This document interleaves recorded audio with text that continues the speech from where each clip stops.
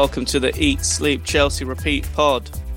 On today's pod, we react to the Here We Go from Fabrizio Romano of Mauricio Pochettino as head coach. We're going to give you our view from the shed as we drew 2-2 with Forest at the Bridge. We're going to talk temps and we look ahead to our ominous trip to the Etihad to face Manchester City next Sunday. And our own Jeremy Paxton Brady has got another Chelsea quiz for us. It's quite good, that one. You were scraping the barrel before, but I'm pretty impressed with the old Paxman. What I'm thinking is there's not that many left till the end of the season, so I think I can probably get away with it. Nice. If I keep going. I'm Chris, and as always, I'm joined by my brother Craig and our good friend Brady. How's it going, guys? 2-2 with Forest at the Bridge, and another Chelsea home game without a win. But at least we saw a couple of goals yesterday, so we got to cheer a bit. You know, we were in a winning position in the game at one point. You know, there's small positives to take from the game yesterday. Yeah, I'm not sure what's more exciting. We've got a new manager coming in, but we've also got some new jingles and rap for the podcast. So I just want to do a quick plug. Yeah, loving it. So we've got some new raps and jingles for our temp section and the quiz, as well as the intro. Again, it was recorded by my talented friend Jake Emlyn. You can catch him at Jake Emlyn at Instagram, and catch him Jake Emlyn on Spotify and YouTube. So yeah, I collaborated with him a bit doing the jingles. Good fun. So yeah, all good. Exciting times. Oh, and then also the football. But other than that, all good. That's it. Well, we've got to start with the news that broke last night from Fabrizio Romano. Chelsea are now set to appoint Mauricio Pochettino as Chelsea's new head coach. Here we go, which we always like to see. Full agreement in place, accepted all conditions of a long-term deal. Looks like he's gonna. The contract will be signed in the next days, but he'll start his Chelsea chapter in June, and Lampard will obviously stay on till the end of the season. Poch is going to bring in his people for coaching staff. What do we think? What's the reaction to that news? It's kind of as we thought, really. I'm happy it's done, because there was a little 5% of me that Real Madrid might go in for him or Spurs. It's a 3-year deal, which I think is really, after the Potter saga, you could tell that the board are learning on the job a little bit in terms of, I think there's some stuff on social media last night that got some regrets over the way the Thomas Tuchel thing. They should have given him the season, obviously the 5-year deal. And let's just hope that they buy into the culture of Pochettino and they do it right. I think last summer they were still in a bit of a headspin of owning a football club. I think they're a year down the road in terms of experience, and I hope they give him the time and the respect that he needs. I mean, he needs a season or two really free, and in terms of unless the team is really bad, we need to get the culture going. And with this young squad, like we said before, there's player profiles that there were at Spurs, like Son and Eriksen and players like that fit into ours. So yeah, I'm really excited, and I think he's got to forget the anti-Spurs thing, the ex-Spurs thing. Just forget that. He's a good manager. He's the best option at the moment. There wasn't an amazing elite shortlist, especially after Nagelsmann. Chelsea went against Nagelsmann. So, yeah, I'm excited, and it's just good to have that in place before the end of the season. Yeah, I just wanted to talk on the 3-year contract. I really find that quite interesting, because I think they'd made a big commitment with Potter with the 5-year deal, and I think they wanted to sort of put out that they were committed to these guys long term, and that's with the contract. But obviously, you can say you're committed to a guy long term. You don't have to give them a massive long contract. I think when Potter was starting to fail at Chelsea quite early in his time, and you could see that maybe things weren't going to be great, they were probably thinking, what was the actual point of giving a 5-year deal to him? It just makes it incredibly difficult to sack him, and obviously why they acted very quickly as soon as he fell into the bottom half of the table, because 5-year contract, the compensation for these contracts is massive if you need to get rid of them. And football management is not like baseball management or other types of management, where you do need to move quite fast at times, and footballers can fall out with managers, and the squad harmony can be off pretty easily. So I do find it interesting. Like you said, they're learning on the job a bit, but also that they've realised that they don't have to give these massive long deals to commit the managers, whereas the players, obviously, there is a different incentive to give these long deals, which has been talked about with FFP, etc.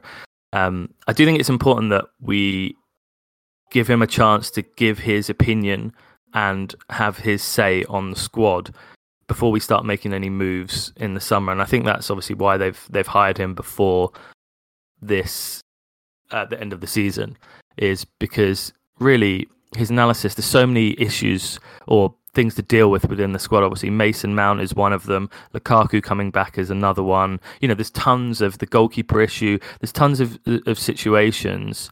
Even before yesterday as well, we heard Thiago Silva maybe wanted to go back to Fluminense and back to Brazil. There was a chance that he wasn't going to stay. So there's lots of things for Poch to deal with, and it's important that he has his say on what happens with these players. I think the Lukaku one is quite interesting, him coming back. Poch is the sort of manager, I think, when I think about him, that he can get his arm around someone, and it's just whether, obviously, the bridges are burned in that regard. But there's tons of things that I think he can deal with and deal with well, and I think he's a good appointment. Chris, what do you think? Yeah, I think he's a smart appointment. I think he's a top manager. I think we've spoken about that previously on the podcast. It's funny you say about long contracts. I remember, was it Alan Pardew who got that 8-year Newcastle contract back in the day? That's like a death sentence. 8 years. It's like, you got in 1 year. It's like I think he was sacked 2 years later. But yeah, I think they are learning on the job. Definitely learning from the Potter saga, which is good. It's important to recognise that they're not going to get everything right, and there's some humility there in terms of acknowledging it and maybe suggesting that they can do things better going forward. Coming back to Pochettino, I think we've got a fantastic group of young players, a really big squad which can be trimmed down in the right way.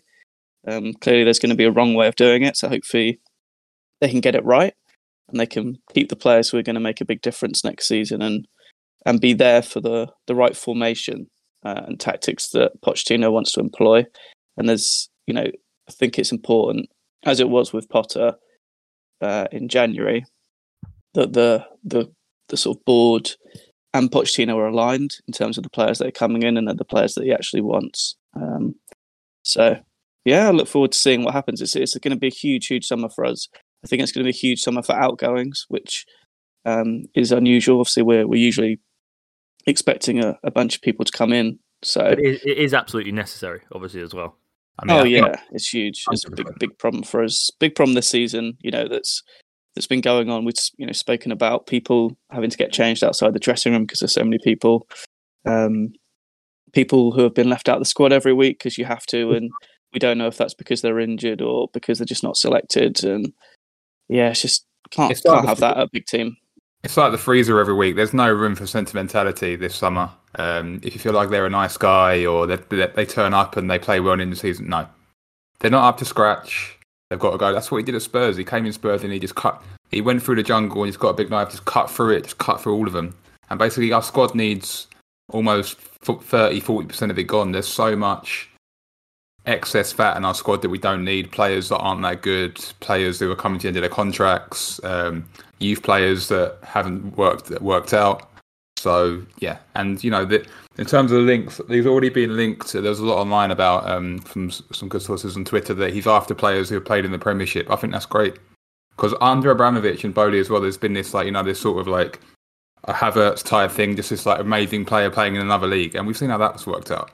And if you can buy a player that's already in the Prem, that's brilliant. They don't have to move country. They're already used to the pace of the Premiership. They're already a step ahead. And we've seen with Mudryk that coming into another league has really struggled. So some names we've linked to are like Emilio Martinez. We'll talk about the goalkeeper situation later. Alexis McAllister, Declan Rice, Lautaro Martinez is obviously in Serie A. But other than that, the ones linked are in the Premiership and Premier League, and I think that's great because we've seen the Bundesliga tax a lot at Chelsea Football Club, and it's not worked out for us. So I think that's a good approach from Poch if that is the case.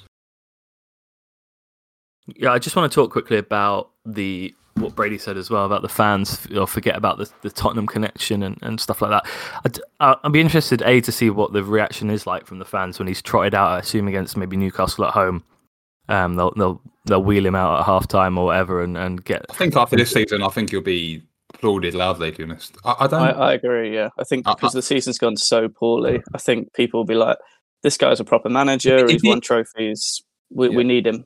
If he replaces you don't think there'll be any sort of? Of course, there will be. There will be some, but not enough. Yeah. No, but I think that'll be more next season, though. In terms of if we lose the first 3 games, exactly. That's what I'm talking about. The patience that they have with the manager. Do you think the ex-Tottenham will have any impact on the amount of patience? Not after this season, because I think Chelsea fans have showed endless patience. They showed Potter too much patience. Potter should have got booed long before he did.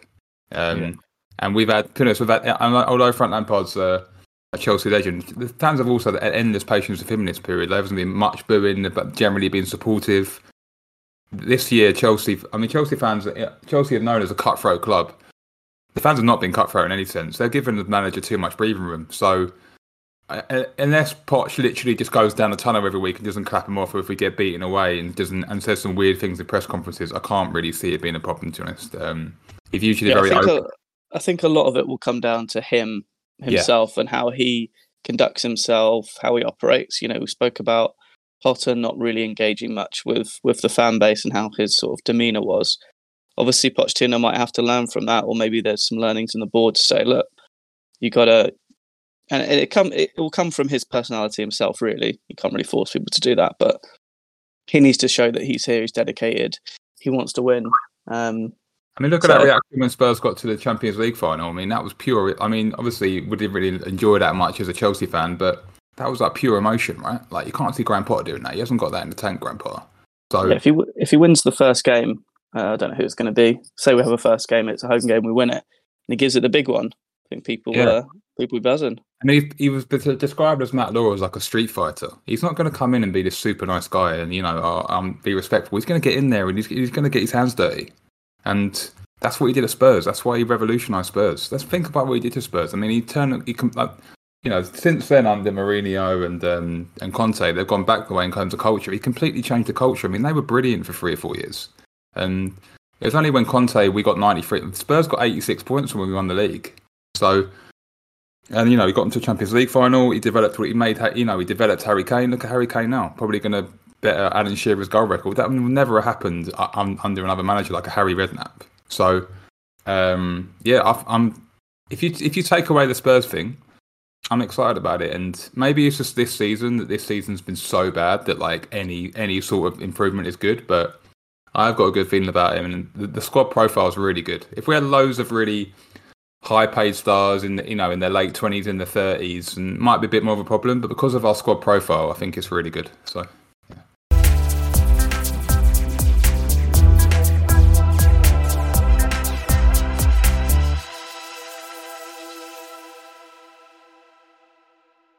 Right, well, back to the pain of this season. No. Away from the positivity and optimism of next season with Pochettino. That was the biggest win. We actually got a win Saturday night on Twitter. We got a new manager, but we couldn't get an actual win. So that's the way it goes. We trotted out against Nottingham Forest on yesterday and Saturday. It finished 2-2. It was a game of not the best quality, I'd say. We finished with 1.1 expected goals. Nottingham Forest finished with 1.6 expected goals total. 76% possession for Chelsea in the game. 24 for Forest. We had 6 shots on target, 14 total shots. Forest scored both their shots on target, and they had 2 of 11. Mendy actually didn't make any saves in the match, which is understandable. Probably a good job, to be honest. Yeah. Well, what do we make of the performance yesterday against Forest? How do we see it go down?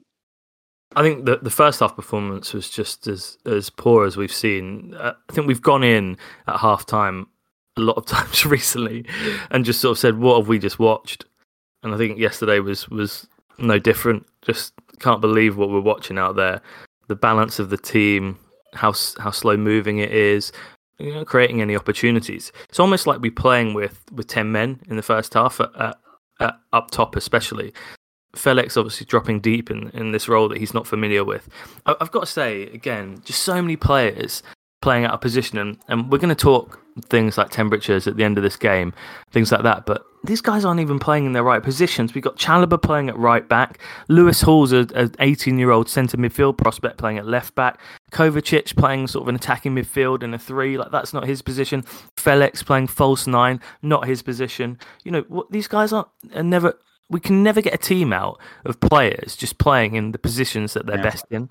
And it is frustrating to watch. And it's also, you end up being critical of these players as well. We saw Sterling yesterday, fantastic second half, playing left wing in a 4-3-3. We've seen him play false 9, left wing back.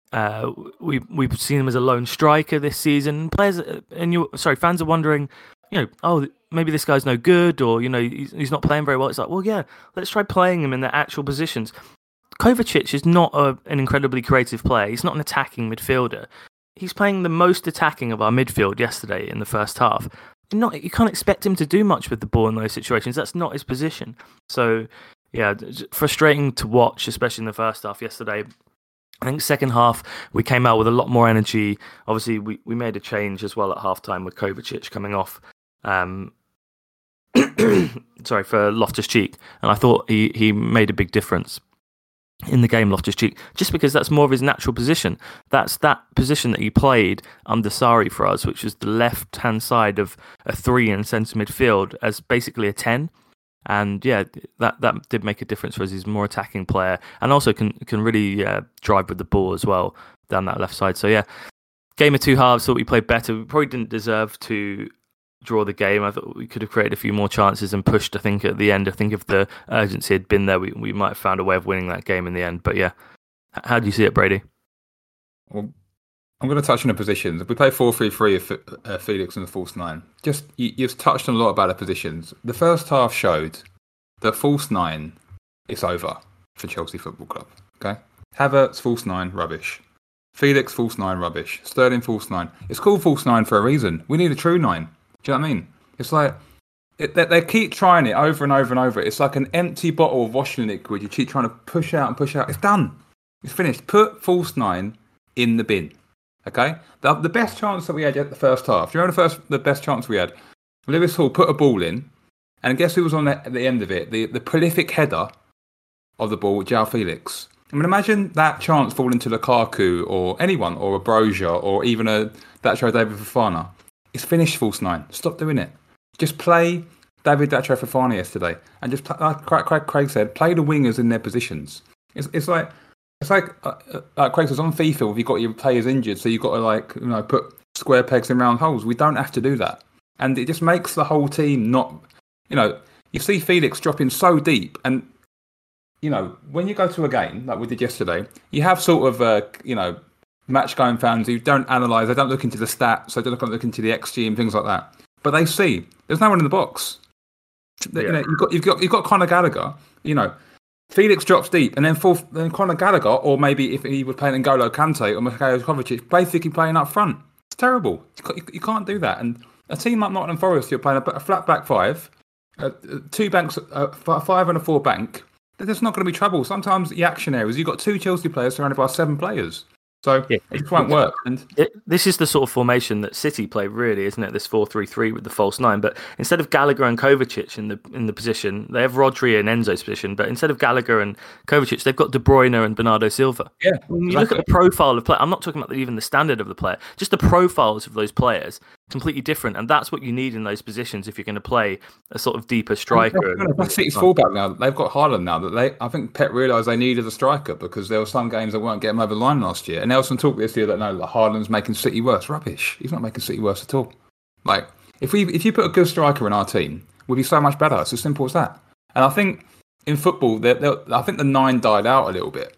But I think with Haaland coming back, I think the 9's coming back a little bit, and we need a pure 9. I know Thomas Tuchel said recently that everyone in the world is looking for this 9 that's going to get them all the goals. It's clearly coming back, the 9, and we need a 9. And we talk about Lukaku and other links, but false 9's finished, and so just play a striker to the end of the season. So yeah, because I don't agree with what you said about Haaland either. I think that they've took about 3 or 4 months to adjust to him. Okay, mostly in terms of how they play. You can see that now with their first 11 they trot out for basically every game. They know their team. Don't think that was true of City in the first half of the season. I thought they mixed and matched quite a bit. Sure, I think their attacking players always does that though. To an extent at the start of the season, I think Gary Neville alluded to that as well, where he said they sort of mess around with formations and tactics at the start. Which is fine. Yeah, it takes a while to get it going, and obviously they have fantastic quality to overlay the fact that they can do that, so they can get away with it. In terms of the game, I completely agree with your point about people in the box. If we look at the teams who are really scoring a lot of goals, performing well, and have done over the last sort of any period of time really in the Premier League, including our sort of winning teams, always included people from midfield, whether it was sort of the wingers in a 3-4-3 or the central midfielders in a 4-3-3, getting in the box and being available. And I think if you look at the last 20 minutes of the game where it's 2-2, Chelsea really pushing for a goal, Ziyech has come on, he's putting the ball in the box, and there's like one player in the box. There's no way you can win a football match like that. Not with a team like Forest who are playing to defend. And we talk about Loftus-Cheek, Kovacic, Kante come under quite a lot of criticism, I think, previously. But we need people on the pitch who are trying to score a goal. And to do that, you need to get up the pitch. You need to be braver. You need to want to score. You need to get in the box. And Loftus, if you look at the touches in the penalty area for us yesterday, 6 was the most that we had. Terrible. And that was Sterling and Madueke. Loftus-Cheek, 1 touch in the box. Felix, 2 touches in the box. Chalobah had 3. He had more than those guys. So I really find it bizarre that the people on the pitch who are trying to, who are there, they feel the game, they feel the atmosphere, they understand that they want to score, but you can't score if you're standing on the edge of the box, waiting to get the ball to then recycle it back out to the wing. You've got to take a risk, and that mentality is just not there in this club, in this team. It's nowhere near being ready. I think Van Lampard summed it up really well in a clip from his post-match presser that he said yesterday, and he spoke about the rhythm that we attack in and the pace. Should we quick listen to it? Yeah. Roll VT. And it's not good to play at 60-70% in the last third. The last third has to be 100%. It has to be, and it has to be repetitive. And that's not something that can change overnight. I've just been asked about what are you doing training all week. It's not the training at this point in the season that's going to change this season or what these games look like. It's the idea, it's sticking with the idea and doing it and doing it and doing it. And in the second half, when we show bits of that in our game, it looked different. It's a game that you want to come and watch, and we're in the game and we're playing like we want the team to play. But you have to have speed in the last third of the game. And at the moment, we're too comfortable getting up there and being slow, and it's not hard enough to defend against.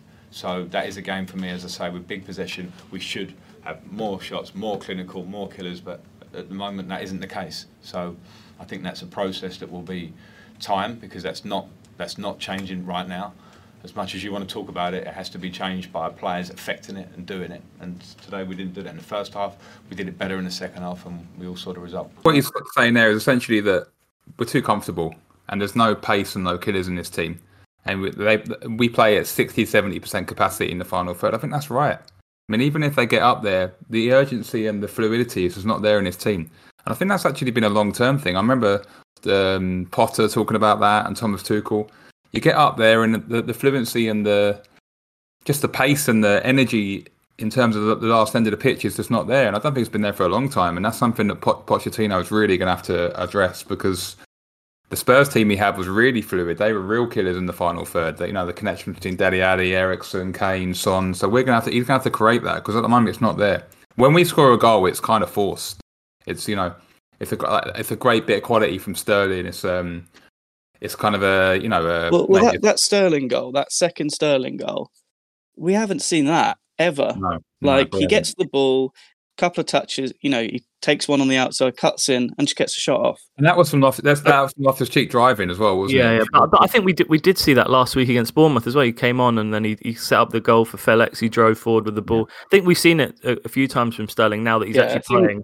I think against these teams, obviously we know Forest are the worst away team in the league. We know Bournemouth are very poor.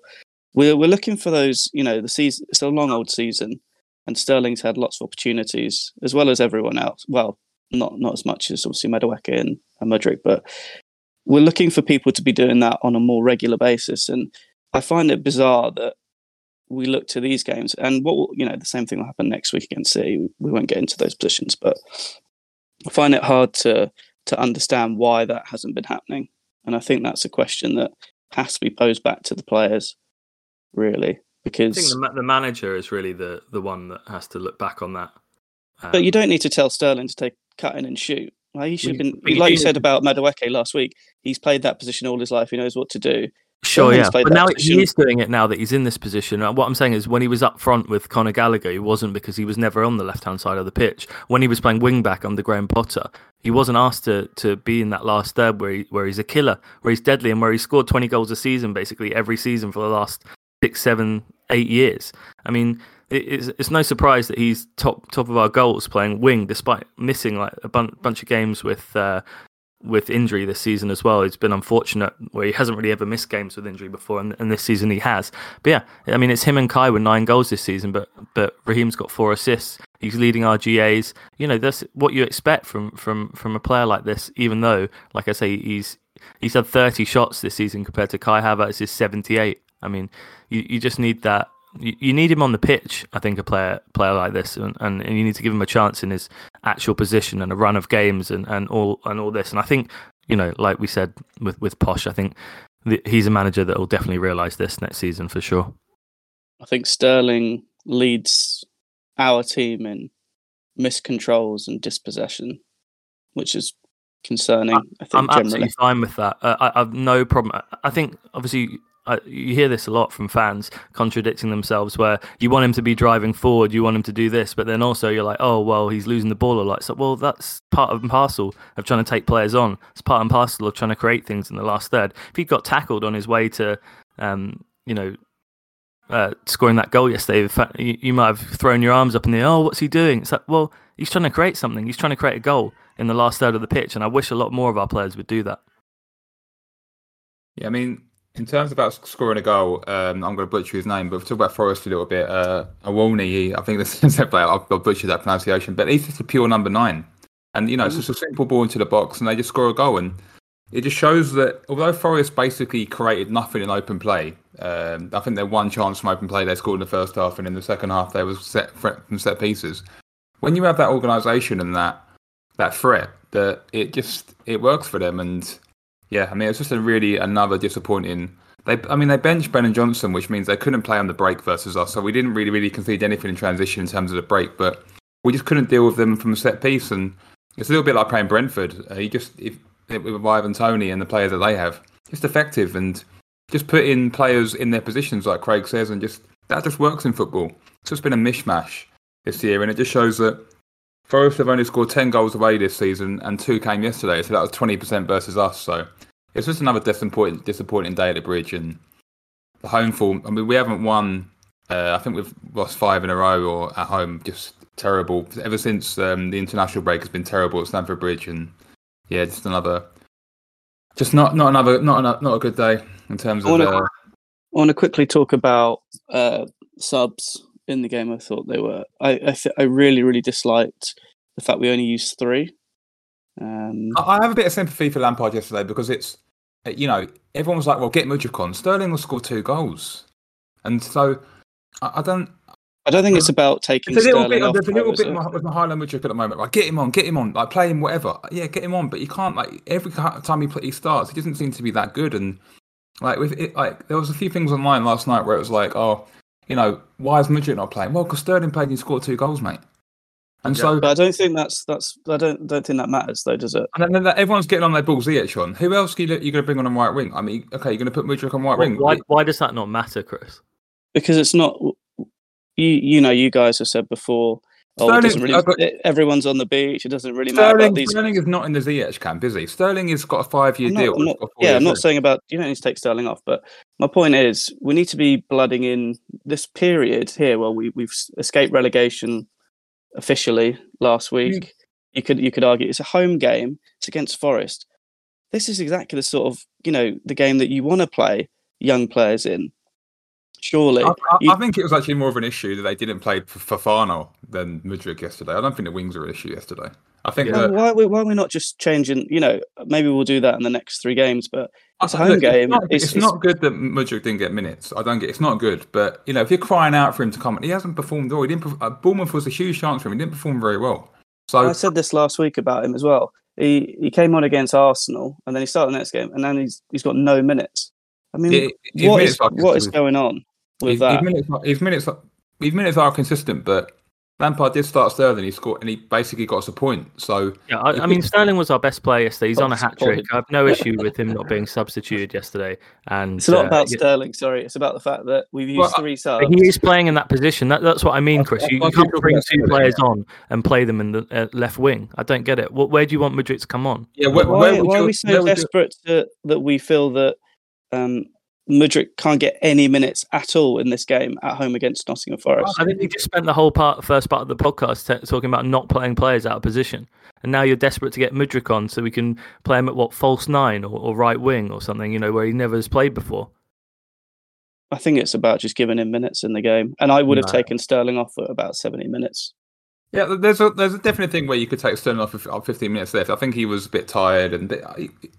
I have sympathy for Lampard, where he's got Lewis Hall on the pitch, he's got Badia Shield on the pitch, he's got Chalobah at right back, he's got Madueke. He do need some senior players. It's not like he plays Ziyech. If he didn't start Ziyech and Pulisic and all that, and that if he had turned up yesterday and say Chilwell and Cucurella were fit and he played one of them a left back, and he had actually started Lewis Hall in central midfield with maybe Enzo or Kovacic, no one would have thought that was a bad idea. Because it would have been like, it doesn't really matter. It's not really a game that we have to win. It'd be a good experience for him. Much like it would have been a good experience to play for Fofana yesterday. And I guess you're a completely different Lampard's mindset. Trying to win these games, it seems like he's desperate to try. Absolutely, yeah. I mean, I think that's what a lot of the fans want as well, to experience some wins, to be honest, as well. But obviously, you're in a completely different camp where you are wanting to basically blood for next year. Yeah, exactly. You're basically wanting to blood 18-year-olds and players. Now's the time, isn't it? Because you don't get any other moments. Not for me, it's not. No, but I know I can understand. There'll never really a period of time. Sorry, there'll never be a period of time in a season for a top team, really, that you get an opportunity to have a game in a Premier League season where it doesn't really mean anything. How many games do you think Man City or Arsenal have now going for the title? Maybe they're going for another trophy potentially in the season. That they feel that they can just suddenly play 18, 19, 20-year-olds into the team. They don't have it. He had that last season, Arteta. You saw him doing it. He just started bringing on random people. He gave the youngest debut to one of their players. I think that's all just for show, isn't it? So that you can talk about it. He brought him on for 5 minutes at the end. We'll never know, because next season you have to win every game again. And there won't be a chance to play. I don't think that makes any difference. I don't think that player's thinking, what incredible development I've got in the last 240 seconds that I just played. I do think that's massively overblown. I agree. Havertz came on and had no touches in the penalty area. So. Well, I agree 100% that Mudryk needs more minutes. But yesterday, you have to say that the senior player who played instead of him was influential in the game. So yeah, like Craig says, you've got to bring him on out of position. And also, there's a little bit of a point. Now, everyone was like, Lewis Hall did really well yesterday. I don't think he did very well at all. I thought he was iffy, to be honest. And he's iffy for a reason. He's an 18-year-old midfielder playing at left back. And when Ziyech came on, I don't really want Ziyech on the pitch, but I thought Ziyech was pretty good when he came on. I was sitting the Matthew Harding end. And he was trying. He was whipping balls in. He whipped 2 really good balls in, and there was no one there. So I don't think that Ziyech last week. Hakim Ziyech is leaving in the summer. That's fine. But the last great. Go on. Sorry. Well, that's it, isn't it? He's leaving at the end of the season. He's 30 years old, and he came on for 18 minutes and whipped a few crosses in. What is the point of that? Chris, last week he came on and he probably won us the game because I guess, Chris, you're just coming at it. you're coming at it from a completely different angle, so you're never going to agree with anything that's happening because you're just not on the same page with me or with Lampard or with whatever's going on the pitch right now. You're just coming at it from an angle of as if like, let's get these 18-year-olds on and give them a run around, whereas Lampard's actually trying to construct a team to win a game. So I think we'll leave it at that. I think Lampard also. I think, let's be honest, if Lampard had won his first few games, he might be a bit more willing to do that. But let's be honest, has it been 7 or 8 games now, and he's won one, lost one, so 1-1, drew one. I mean, Frank's got a managerial career to think about. There's also that element of it. It isn't just like this isn't a free roll, Frank Lampard. Exactly. If we get steamrolled 5-0 at City, 5-0 at United, and we lose 2-0 home to Newcastle, good luck getting a job next year. That is a consideration for him, and that's fair enough, to be honest. So, I agree that Mudryk not getting minutes is a big concern, but I think that when you've got Raheem Sterling there, it's difficult, and so maybe you could play Mudryk somewhere else. But then again, where are you going to put then? If Mudryk goes right wing, then Madueke doesn't play. So, if the season ends and Lewis Hall has more starts than Mudryk or Madueke, I think that's a disgrace. Yeah, I agree with that. That can't happen. I don't think it can happen because Lewis Hall looks like he's going to play the next 3 games. But that is because both our left backs are injured. To be fair, and also because they were injured. They were injured before as well. We signed these guys in January. Yeah, I mean, Chris, I completely agree with you. Madueke and Mudryk have not got enough minutes. I completely agree with you. But I have to say that Mudryk has looked better off the bench, so I can see it from a manager standpoint where you're thinking every time I start him, he's a bit erratic and he doesn't really affect the game very much. So, well, he's not coming off the bench either. Well, he could have got minutes yesterday, but in a game where you had no leaders on the pitch and he wanted to keep a senior player on that scored 2 goals, I think you have to have some sympathy for Lampard. That's what I'm saying. Yeah. Okay, we're going to use our new jingle. Let's run the temps. Boom. Time to see whose form's on top, who's heating up, whose temperature's dropped, who's been playing well and who's not. It's freezing, warming up, boiling hot.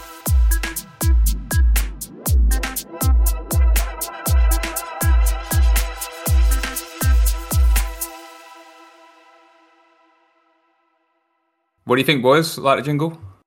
Very good, yeah. Love that. Love it. Right. Anyway, You're first up, Brady. Yeah, I'm first up. You got to steal the show. This is going to be with a heavy heart, and it's like when Craig said Chilwell was good. I never thought I'd say this, but Mateo Kovacic, you're in the freezer. It's painful for me. It's like a good guy in a Hollywood movie getting stabbed in the back. He's a hero of mine. But it isn't just about yesterday, because like quite Craig said, he was played in advanced position, out of position. It's just been a poor season for Kova. It looks like he's off. Yesterday, he lost the ball where they led to their first goal. He's just gone down a level. Wherever he plays, even if he plays a bit deeper, just gone down the level. And I think he had a really wonderful connection with Thomas Tuchel, and I think there's links that he might go back to Bayern Munich. I think he struggled, obviously, with the manager changes, but he's been off it. It's been a World Cup year. I think he prioritised that. Just consistently not been the player that he's been, and just not good performances, and just off it. And even though he was injured, and it was really sad to see because he actually got injured, and we might not see him again. And he wasn't even clapped off because there was a delayed substitution where Loftus-Cheek came on, and it's just a brutal end if that's his end of his Chelsea career. And I love the player, love the guy, fantastic player, but at the moment he'll be out of the freezer soon. But I've just got to comment, it's just really been a poor season for Kova, and usually one of our most influential players that just has not turned up for a lot of circumstances for that, but just not good. So it's with a heavy heart I put Kova in the freezer. A bit of a controversial one, I know. Well, I think he's playing obviously out of position. I know. Yesterday, and he hasn't always played out of position and played poorly this season, Craig. I think that would be a falsehood to think that. I think he's gone down a level. He's not had a great year, I think. Yeah, I'm one of his biggest fans. I'm always a lot of my friends tease me. I've got friends who say, "What does he do? He doesn't get any assists, doesn't get any goals. He doesn't really, he's sort of like basically a professional dribbler." But he just hasn't been doing what he's been doing as well as over the years as he has this year. And so I think we really looked to Kovacic in these sort of games to kind of keep control. Yeah.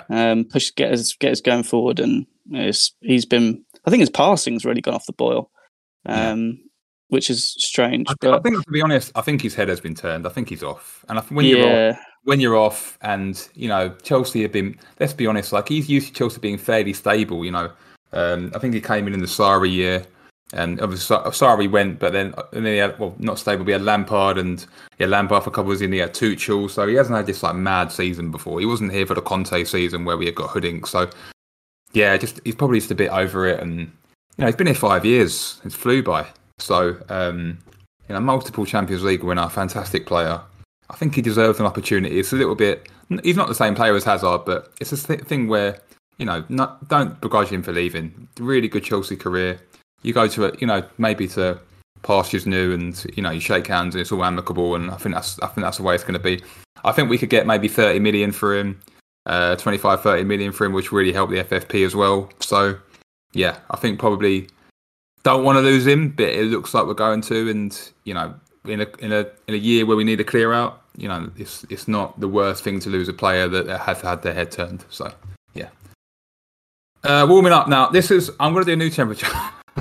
Because this player deserves to be in boiling hot, but I'm going to put somebody else in boiling. But this is close. This is warming up, close to boiling point. That bit in the kettle where it's nearly boiling, and it's Trevor Chalobah. He was unbelievable yesterday. He was going to be my warming up as well. He was going to be like prime Cafu down the wing, just up and down the wing. I thought it was Reece James. He was up and down. It was brilliant. Whip crosses in. He got an assist for Sterling's first goal. He was doing flicks. Again, on the second half, I think he was really playing well second half, and that was where I was sitting at Matthew Harding end. Everyone was like, wow, what's going on with Chalobah? What's he on today? And and the Lampard said in his presser afterwards that, he was asked about him, and he said, Trevor always does the job that he's asked to. It's just a really, really good pro. Gets stuck in, good defensively in terms of solid, not like Craig says, not amazing one-on-one defender. Not the best defender in the world, not Thiago Silva by any stretch of imagination in terms of defending, but solid. He can play. He's quite good at right back because he can pass, so he can do a progressive pass. Good assist yesterday. Whipped in a wonderful ball with about 5 minutes to go, and it was a usual just graveyard in the box, no one in there. So really happy with him. And this might be. I think out of, if you ask me, who should stay out of Conor Gallagher, Loftus-Cheek and Trevor Chalobah, it'd be Trevor Chalobah for me all day, because he does a job. He fills in. If we're going to ever play free at the back, he can slot into any system. He can even play right back if we've got injury. If some reason Gusto and Reece James could definitely get injured next year again, he could play right back. Really happy with Trevor, and I think he deserves to stay. He's in a long-term contract. He's not on a high wage. I don't see any reason to sell him, especially if we've got players like Copper who are going and they're going to sort out the FFP. So really happy with Trevor. I think the only reason to sell Chalobah would be if we need to raise the money for the FFP. I think if he does, he's a good backup in a lot of positions, kind of like Loftus-Cheek is. I'll put him above Loftus-Cheek. I think he does a better job than Loftus-Cheek in the sense. I think he does a proper job in the proper thing. With Loftus-Cheek, he's a bit of a mishmash. I mean, I guess Ruben played his 8 yesterday, but Ruben's just put in these positions that he's not used to. But I think Trevor did really well. So Chalobah didn't actually get a recognised assist yesterday, but he did really well for the Sterling goal. No, I think because I don't know if it was an FPL assist, no? Yeah, well, it got given as an assist on I think most sites. I think FotMob doesn't have it as an assist, but everywhere else does. I mean, yesterday I don't think it's up to giving it assist, only because I think it's because it got such a big deflection. Probably for the goal. It just came off the guy's head. Yeah, I don't know if it might go down as an own goal. I'm not sure yet, but I think it definitely didn't go down as an own goal. He hasn't been registered as an assist for that, but I thought he was excellent yesterday. I mean, basically, his assist. Give the guy an assist, like the guy. This glorify and if you look at it, 6 out of 6 ground duel ones yesterday, 100%. But also the other side of it, 3 out of 3 successful dribbles, not many dribbles. Tackles 100%. Just really good stats as well. Just was in there, 6 recoveries. 4 clearances, just played well, and he's just solid, and he just does a job. Like he got put in Anfield away this season, slotted in, did a job. And the other side of the pitch, Lewis Hall was having a shocker. So I think he's underrated, Trevor Chalobah. He's got a lot stat wise. When you look at the stats, he's often like put up there with some of the young defenders in Europe. So I think I'm really happy with him. I don't think we should sell him. He had the most touches. He had the most touches of anyone on the pitch yesterday. Yeah, stat-wise, he's not always great. He's not great on the eye, especially with defending. I agree with Craig. He's not the best defender in the world one-on-one. You wouldn't want him versus a Vinicius Junior, or you wouldn't want him versus and maybe at City next week. He's going to struggle versus Grealish. But yeah, I think he's a good player, and because when he's playing out of position, yeah. I think he'd be quite a good holding midfield player. Yeah, sure. I mean, I think that is his position, isn't it? Like, I think he's played there before, and I know his brother Nathaniel was a holding midfielder player as well, right? So, yeah. I'd like to see Fofana out there next week against City at right back, actually, but we'll talk about that later. Yeah, okay, cool. Boiling hot, probably going to steal it. It's got to be Raheem Sterling. Got one thing I want to say about Chelsea fans with Raheem Sterling. It's getting a bit ugly in the stadiums. Every time he gets on the ball, it's like, oh, here we go, Sterling again. There's a massive agenda against Raheem Sterling with the Chelsea fans. I think there's a massive agenda against Chelsea, against Raheem Sterling in general. The guy just gets a hard time. He has had that issues with the Daily Mail, all that thing. People just on him. And I get it. He kind of he's got this funny running style. He's kind of not amazing on the eye, but he's a killer. Like, he's the only, in the horrific season that we've had, he's the only player who is under 200 minutes for goal and assist this season. The only player. And the rest are like, Havertz, like 400 minutes, 350, 300. And he hasn't had a very good season, Raheem Sterling. But like Lampard said, he's a killer. He does miss chances, but he gets, if you look at City, his stats in the last few years, we're talking about like 30 plus GAs in the league per season usually. He's had 40 plus. He scored 20 and got 20 assists for City before. He's going to be in my boiling hot, obviously, and I'm sure Chris is as well. Probably he was the only player really that played really well yesterday. And I think you see, he's got incredible movement off the ball. There was that one in the first half that was our best chance where Enzo was looking up. He's got great movement, peels in behind, great first touch, and the defender made a really good block. But it was a great chance, and that was really basically all we created in the first half. And then second half, his movement again from Chalobah, he takes that role of that little cutback spot, falls straight to his feet. He's got that, like you say, that killer instinct. He's a goal scorer, and we need that sort of player at the top end of the pitch to compete for league titles and things like that. That is exactly the type of player that can deliver in games like this. Because he's won like 3 or 4 leagues with City, or he's had deep Champions League runs. He's an experienced player. Look, does he miss sitters sometimes? Yes. Does he fumble crosses, passes sometimes? Yes. But yesterday was a thing where he skinned about 4 players, and everyone's like, right, pass it now. He's done something in our team that none of our team can do. Yeah. And then he laid it off and like, oh, that wasn't quite the right pass. He just went past 4 players. And so I really hope the Chelsea fans get behind him next year, because it's getting a bit, it's not good in the stands. And, football fans always need a scapegoat, but he is not the scapegoat in this team. Like, there's plenty of others. And people still cheer Havertz. All these other players, it was terrible every week. So Chelsea fans need to get their priorities aligned and support him, because he's here he's not going anywhere. They keep getting linked away, and he keeps saying, I'm not going anywhere, I'm going to make it work. Proper professional. Yeah, Chris, I know you've been critical of Sterling this season a lot. What's your opinion on him? I think he's obviously I think the goal yesterday, second one, was what I'd expect. I think he's been most disappointing for the whole season, though. I think when we look at like the really top players in that position, Mbappe would probably be one of the better players in that position. I don't think he's anywhere near that level, or Grealish really, which is obviously why he was displaced at City. I think when we were kind of looking at getting Rafael Leao, I thought that would have been a really top player for us to sign in that position. I think Sterling's the sort of player that benefits quite a lot from having really good people around him, and he sort of he finds himself in good positions because obviously the ball's in high areas. Obviously, in a team this year where we haven't really had a lot of the ball, I think he struggled quite heavily, asking a lot of him, to beat players 1v1, and I don't think that's a huge strength of his anymore. I think his pace isn't as quick as it used to be, but obviously he took the goal really well yesterday, and if he can deliver that sort of the second goal, if he can deliver that sort of standard going forward into next season, then I think he'll do good things. I don't think he will. I think he'll, as you said, he misses a lot of chances. He gives the ball away quite frequently, so I think he'll struggle generally. But it was a good moment for him yesterday against Forest, and we'll see what he can do next couple of games, it looks like he's going to be selected ahead of Mudryk anyway. Yeah, I guess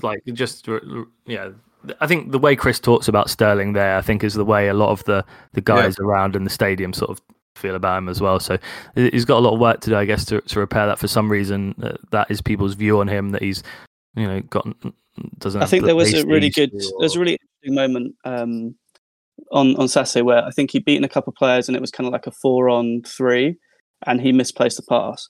And that's what I'm talking about. That's what Brady talked about. And I just want to go back to that because I think it was really interesting to see how much abuse Kante got in that position, who's not good at that. We were kind of saying, give it to someone who's a bit better. And Sterling was in exactly the same position. And he did it, and it was kind of seen as a good thing. I just find that comparison a bit odd. I mean, if you're comparing Sterling to Kante, and if that position's made, come on. The last few years, the output was exactly the same as Kante, but Kante was given a lot of abuse for a goal assist per 100 minutes for 6 seasons. That's assist. Sorry, who doesn't have that in City's team this season? Well, all of them, I don't think. None of them have that. Got nowhere near that. Grealish doesn't get anywhere near those numbers. Yeah. What, from assists? No. And goals. But Grealish has only got like 5 goals this season. Sterling was getting 20. They're completely different players. They're playing a completely different style right now. Yeah, that's also true. As well. But I think that's incredibly disrespectful to Raheem Sterling to be like, oh, you can plug and play anyone in that City team and they get 20 goals. That's obviously just nonsense. And Foden doesn't have anywhere near those numbers. They sold Jesus, who didn't even have half as many goals as Sterling got. They've been through Ferran Torres, all these guys that have been awful at City. And Raheem Sterling's there banging in 20 goals this season. So saying that you can plug and play anyone in there and they score at City is just absolute nonsense and just disrespectful to Raheem Sterling.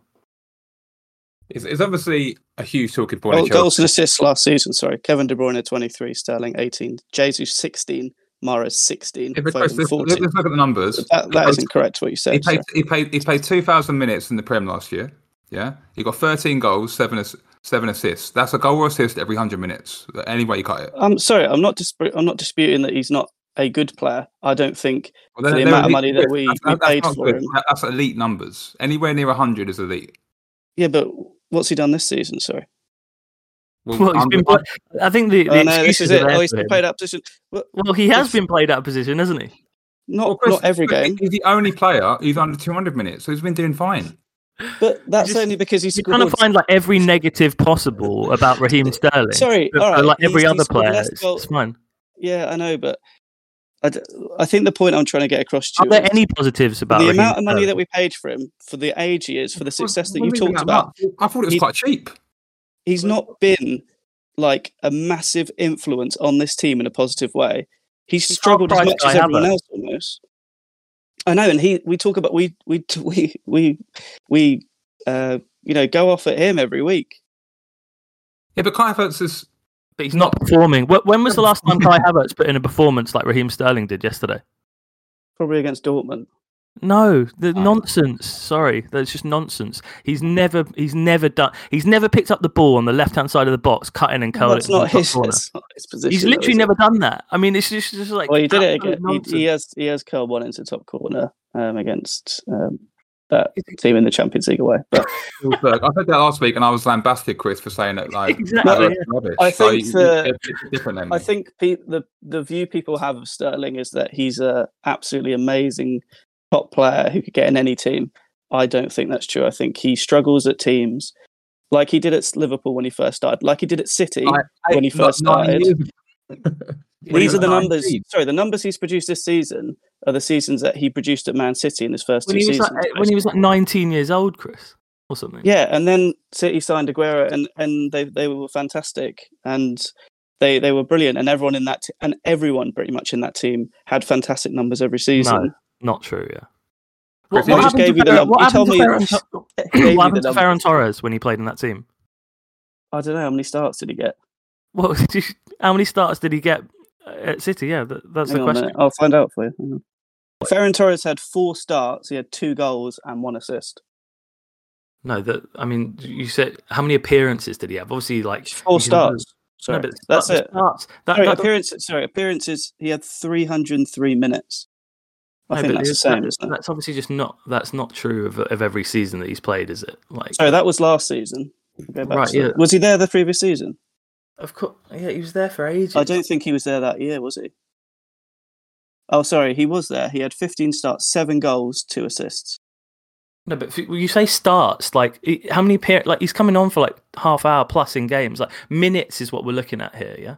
I can give you his goals and assists per like minute. You're trying to make every single point that you're making. You're trying to emphasise the other point. We're talking about Sterling having a goal and assist every 100 minutes. Sorry, Ferran Torres had a better goals and assists than Raheem Sterling in the 2020-21 season, and he had half the starts, 15 starts versus Sterling's 28. No, but so your point is not true at all. You're talking about minutes. That's goals per 90 and assists. No. Yes. I can. What do you mean no? I'm telling you, goals and assists per 90, Ferran Torres 0.62, Sterling 0.6. Oh, right. So it's the same. Ferran Torres, 15 starts. Sterling, 28 starts. Yeah, but you're talking about the... So when you're talking about plug and play, absolutely. So no, I've just proven you to be wrong. So don't tell me that that's not true, because I've just proven that it is. Chris, I'll just go through the last 5 seasons of Sterling, yeah? 18 goals, 17 assists in the Prem, right? 18, 19, 17 goals. So I can give you Havertz. I think, Brady, I think you are wasting your time a bit here, because I think this is the attitude that a lot of fans have towards Sterling, where I'll give you Havertz and Werner's stats the seasons before they joined Chelsea. Goals and assists. 5 years. They're never going to give him the respect that he deserves for his numbers in the Premier League at the top level, at the elite level. Obviously, we can talk about like Werner playing for Leipzig in the Bundesliga and all this nonsense. But at the end of the day, the Raheem Sterling will be an incredible contributor to this team at the top level if we get there, and diminishing if we have good players around him before. No, it's not about that. It's about playing him at left wing and on a consistent basis up top in a good structure. That would be our game. Sorry, last thing. We've got to move on. Come on. Last thing. 15 minutes. Our game plan with Sterling. So if I think about when we had really top player like Hazard, our game plan with Sterling is not give him the ball and he'll just make something. He'll get as a goal, get an assist. We don't have that with him, because when he gives the ball, as I told you, he leads our team in missed controls, in dispossessions. So the game plan is then go to Madueke. He was really, really poor yesterday. So it's not a case of, he's playing in the wrong position. He's not, when he gets the ball, he's not delivering at the same level as someone who's a really, really top player. He's not changing how we play. He will get goals when he's in and around the area, when we have high possession in that area, because he's good at moving around the box. He gets a lot of chances. He doesn't always take them, but he's not taking us to the next level. That's the disappointment, I think, with him for a lot of fans. But he's never expected to do that. He's just a 40 million pound player. He's got 20 goals, mate, every season. Assist. Yeah, but he's just a 40 million pound player. 45 million. That's what we spent on him. That's not big money these days. I think if we had signed Rafael Leao, I think people would be like, this guy's really taking us to the next level. He's beating people. He's setting up lots of chances. That's what we look for in wingers, like Hazard.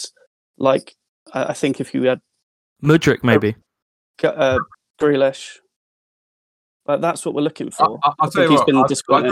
I'd rather have Raheem Sterling than Jack Grealish personally. Well, tell that to Pep Guardiola. Pep Guardiola's got Ireland and he's got a goal machine. Exactly. Well, the reason as well that you got Grealish, when you sign a player for 100 million, you don't have the option, right? You've got to play him. You absolutely have to play him. I think we're looking for really good combinations like Son and Kane. That's what we're looking for.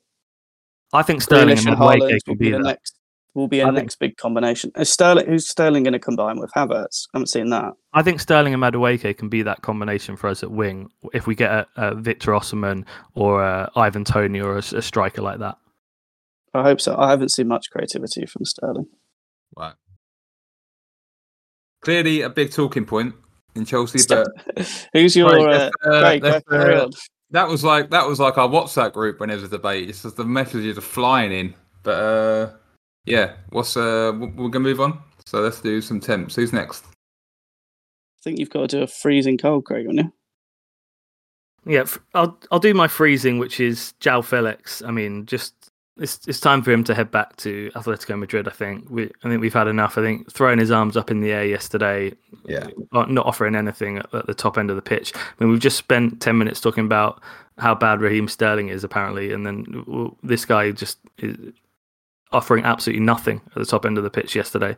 This is a £120 million player potentially, or has been in the past, and obviously people talking about signing him for 80 million and things like that.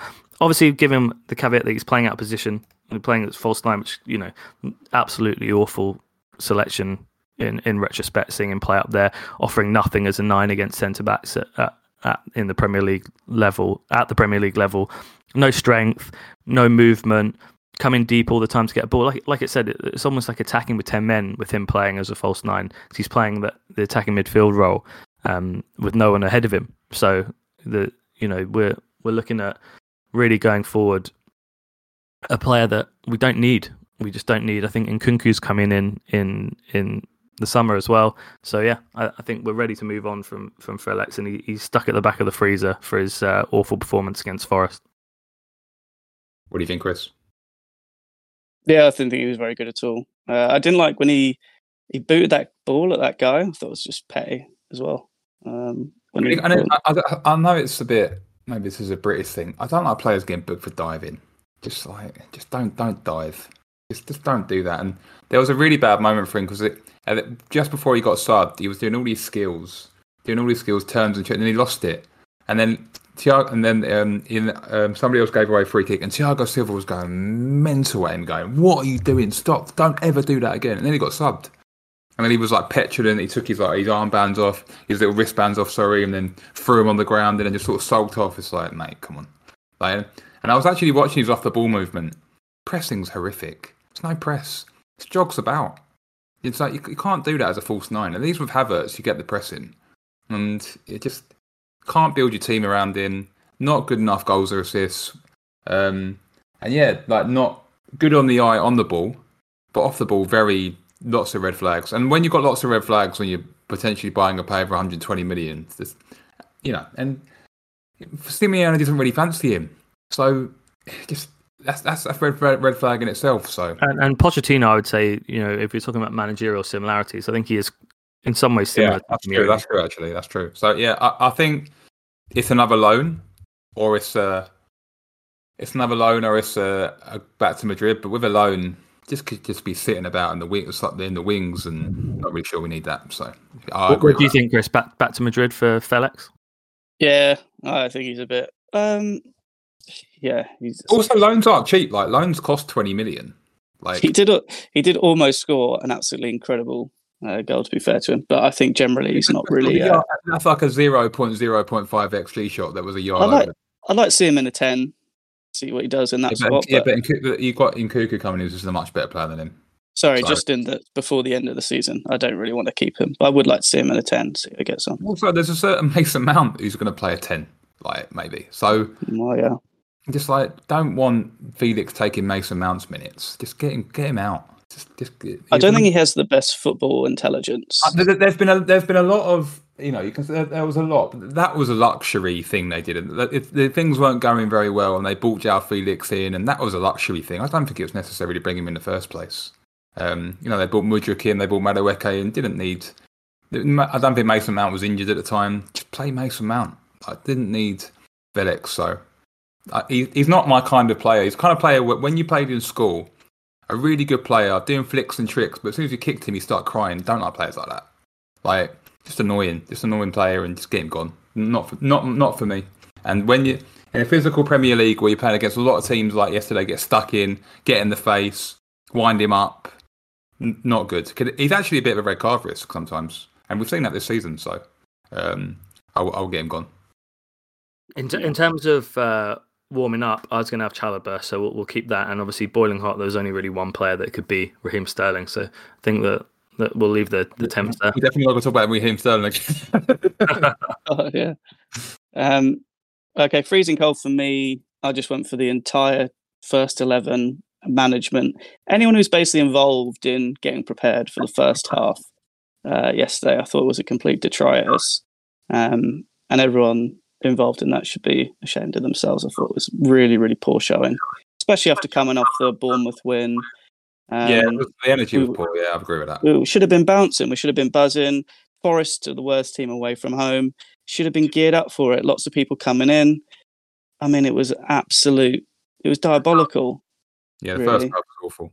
I think almost as bad as the Brentford first half, and that was saying something. Yeah, for me, it really shows how low or poor the team's spirit is and morale. That you can make a few changes to the team, and the whole thing just looks horrific. It was like they hadn't played in months when they came out. It was that bad. I mean, we've given a lot of praise to a lot of people throughout the season. At times, Thaddeus Shields come under a lot of praise. He was absolutely dreadful in that first half as well. Shout out to him. I thought he was appalling. His passing. I mean, he just booted the ball off the pitch a couple of times for no reason.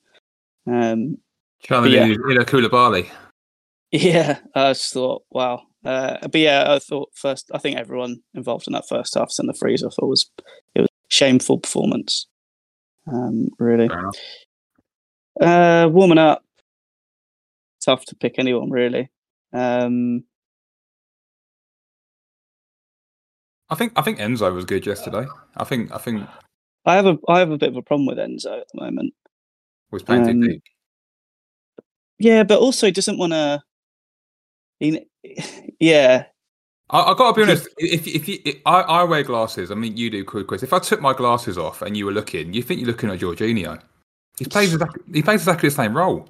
He's playing a Regista role, and he's not a Regista player.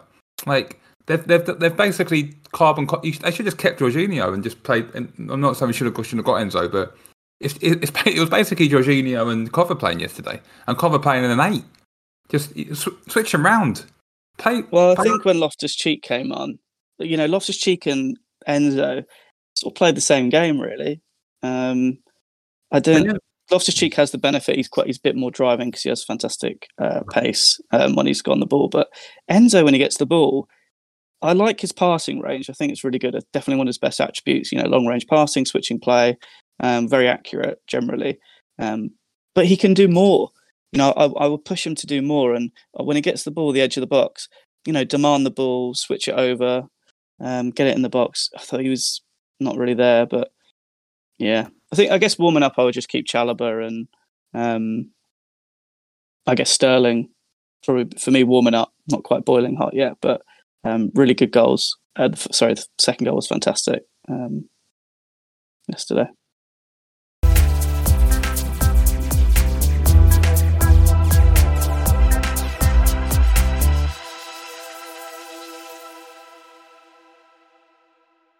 We're off to the Etihad.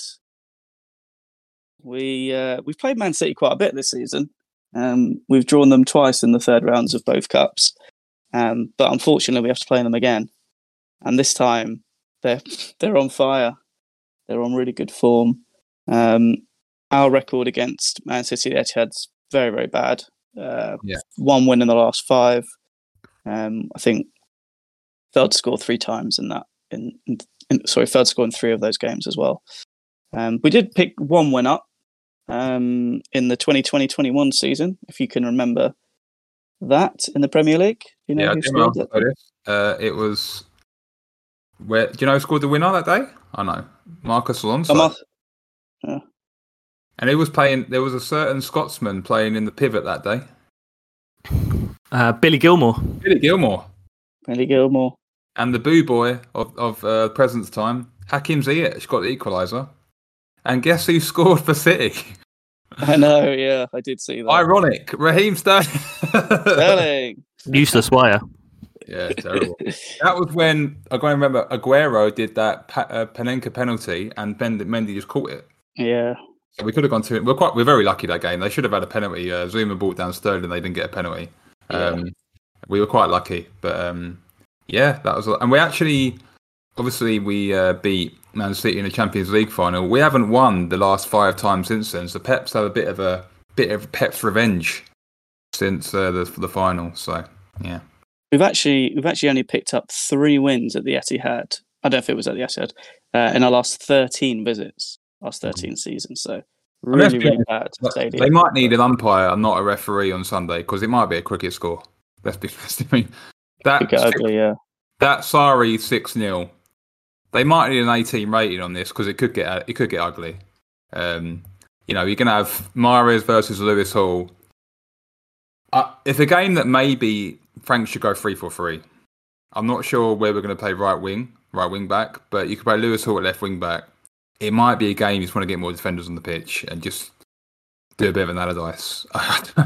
If we go toe to toe for them, 4-3-3 versus 4-3-3, I think we're going to get battered.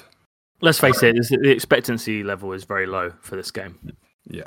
And also, do we even want to win? Arsenal, yeah, that's true. That's true. Arsenal might win the league if we win, or I don't know.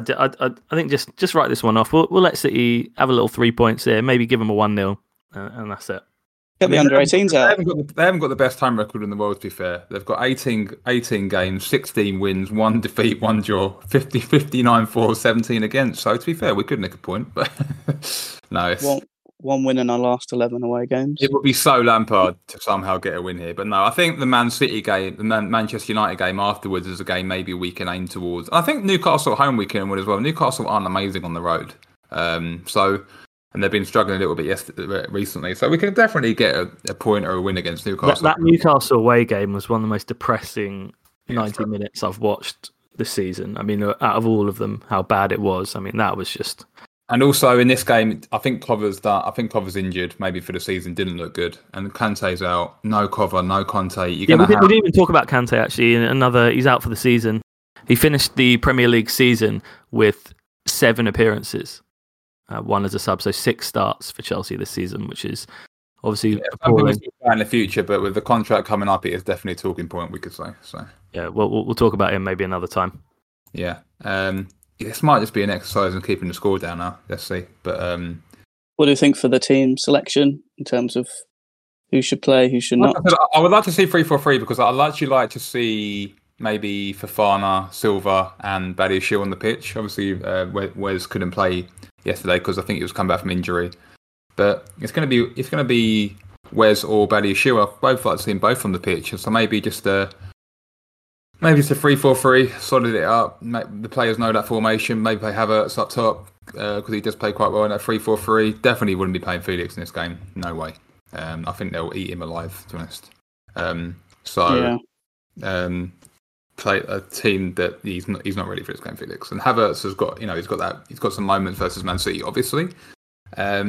So yeah, I would go for 3-4-3. Not sure he will, but it is really Enzo and idiots in midfield. I mean, it's going to be Enzo and Gallagher and whoever. So it's going to be a tough game. So tough afternoon it will be. I'd probably go for Havertz up front as a whatever he plays, pretend 9, pretend striker, pretend on the pitch. Yeah, and then false player. I'd probably go for Sterling and Mudryk. I think they're probably the quickest players to try and get them on the counter. Because we're not going to see much of the ball, are we? Really? Yeah, I mean, Mudryk does make sense against City's high line. That definitely does make sense. Maybe he'll play a Mudryk false 9 or something. I don't know yet, but just I can't see us. We might score, but I can see getting 3 or 4. We're just in a bad place. And, as Forest got 2 versus us yesterday. Bournemouth, let's be honest, I know we were celebrating. Bournemouth could have had 2 or 3 last week. They missed a couple sitters. Yes. I really, really hope it's not the same team that played against Madrid. It's 5-3-2. Oh, no. We'll never go back to that, I don't think. He can't do that because Kante's injured. He can. Oh, actually, he can't play. He can't play Kante attacking midfield. You can't play him at 10 anymore. So. And he's settled now that he's playing the wingers. He knows that he has to play the wingers. So, I don't think. And look, it's just.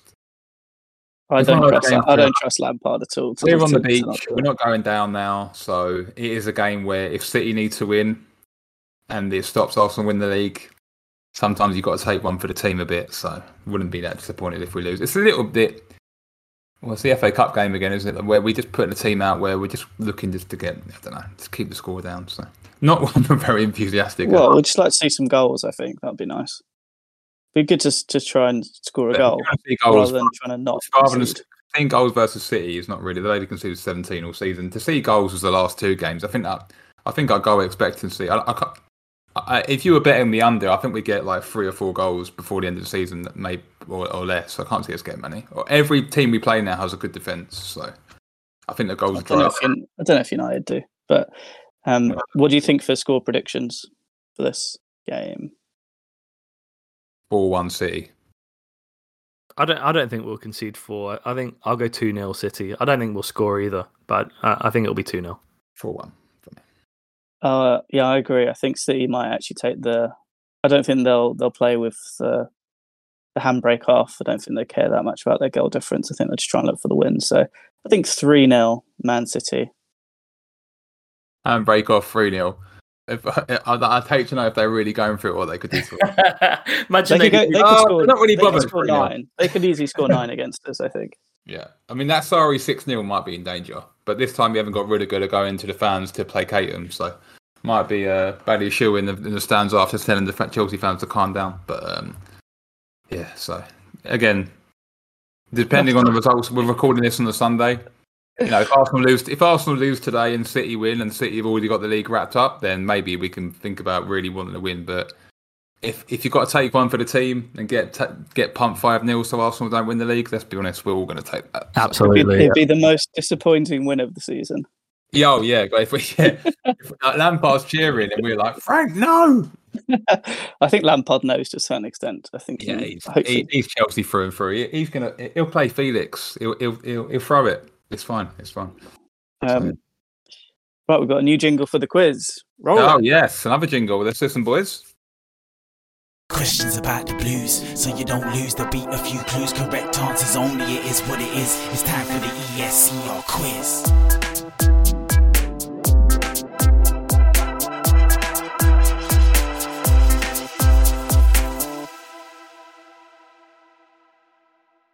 Good jingle. Loving that. Right. But let's hopefully the question matches I'm up not sure to Craig liked it because he's gone. He's gone. He's left. He's had to go. No, Craig's a very social person. He's always hosting, like fun time with me. Always hosting dinner parties and lunches. So he couldn't. He's gone. So it's just Chris and the quiz master Brady or James Paxman will help him out. Yeah, it's going to be a university challenge. Yeah. The quiz today is yesterday's goal scorer, who we've been talking about quite a lot on this pod, Raheem Sterling, played for both City and Chelsea. Can you name 10 other players? Oh my God. I found there might be more before you start criticising. Yeah. There's 10 players that I have found who have played for both City and Chelsea. Can you name them? Is this loans as well? Yeah, I don't think there's any loans, no. I think they've all played. Cool. I think so. We'll go with Sterling one? Well, Sterling was no. He was the no. Sturridge will be my. Well done, ding. Well, 1. Super 9 Frank. to go. So again? Super Frankie Lampard. Yeah, scored against us as well, didn't he? This is where it gets tricky. Ake. Yeah, that is one, and that is one I didn't have. So that's the 11th one. Nice. I think that's yeah. Just trying to think. If you need clues, it's in the song, isn't it? So you might need a few clues, but yeah, we might need a few clues. Hang on, let's see if I can think of any. I'll give you the. I always think of Robinho, but he never signed for us, did he? A winger. He's a son of a very famous Arsenal player. Sean Wright-Phillips. There you go. Sean Wright-Phillips. He's done it. Next one. Not John Terry's best mate. Wayne Bridge. Nice.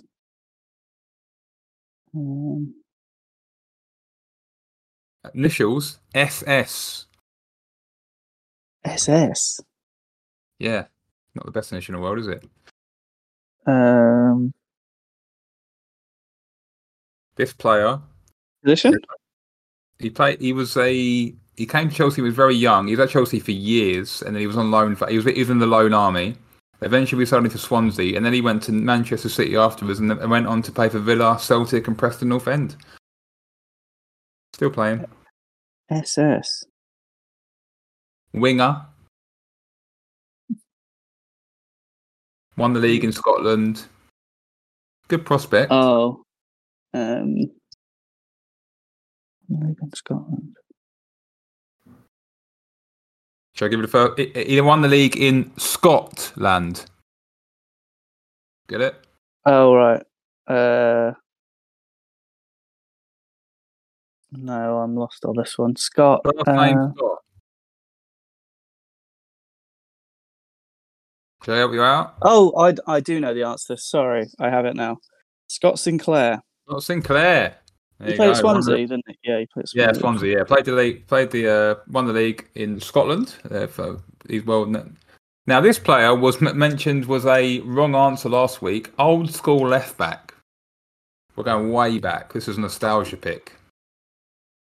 Old school left back. It's like Danny Granville or something. No, going way back. Who are we saying? We said Babiaro. We said He played for Chelsea between 95 and 97. Graham Lasso. He played most of his games for City. He played over 100 games for City. I played loads for Wimbledon as well. A lot of. He's from Manchester. Initials TP. TP. Shall I just give you this one? It's a really tough one. Go on then. It's Terry Phelan. Ah, Terry Phelan, yeah. Nice. Now, this player tragically died too young. Was an Arsenal legend. Came to us. Also played for City. Died very young, younger than us. Really? He died when he was 33. God. He's an Arsenal legend. Won the League of Arsenal in 1990. I think you said him as an answer last week. It's a lot of people's answers last week. I'll give you the initials. DR. DR. Centre mid? Yeah. I think so. England played for England 14 times.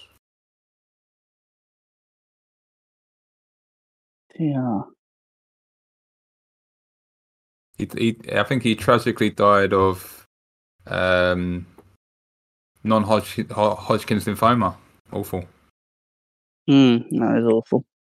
Shall I give you it? Give me the first name and I'll... David.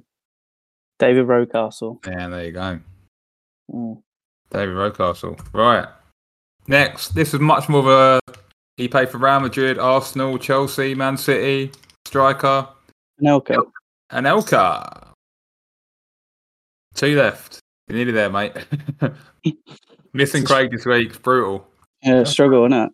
Yeah, it's tough when you haven't got your teammate there. It's all good. This player, I believe he played for...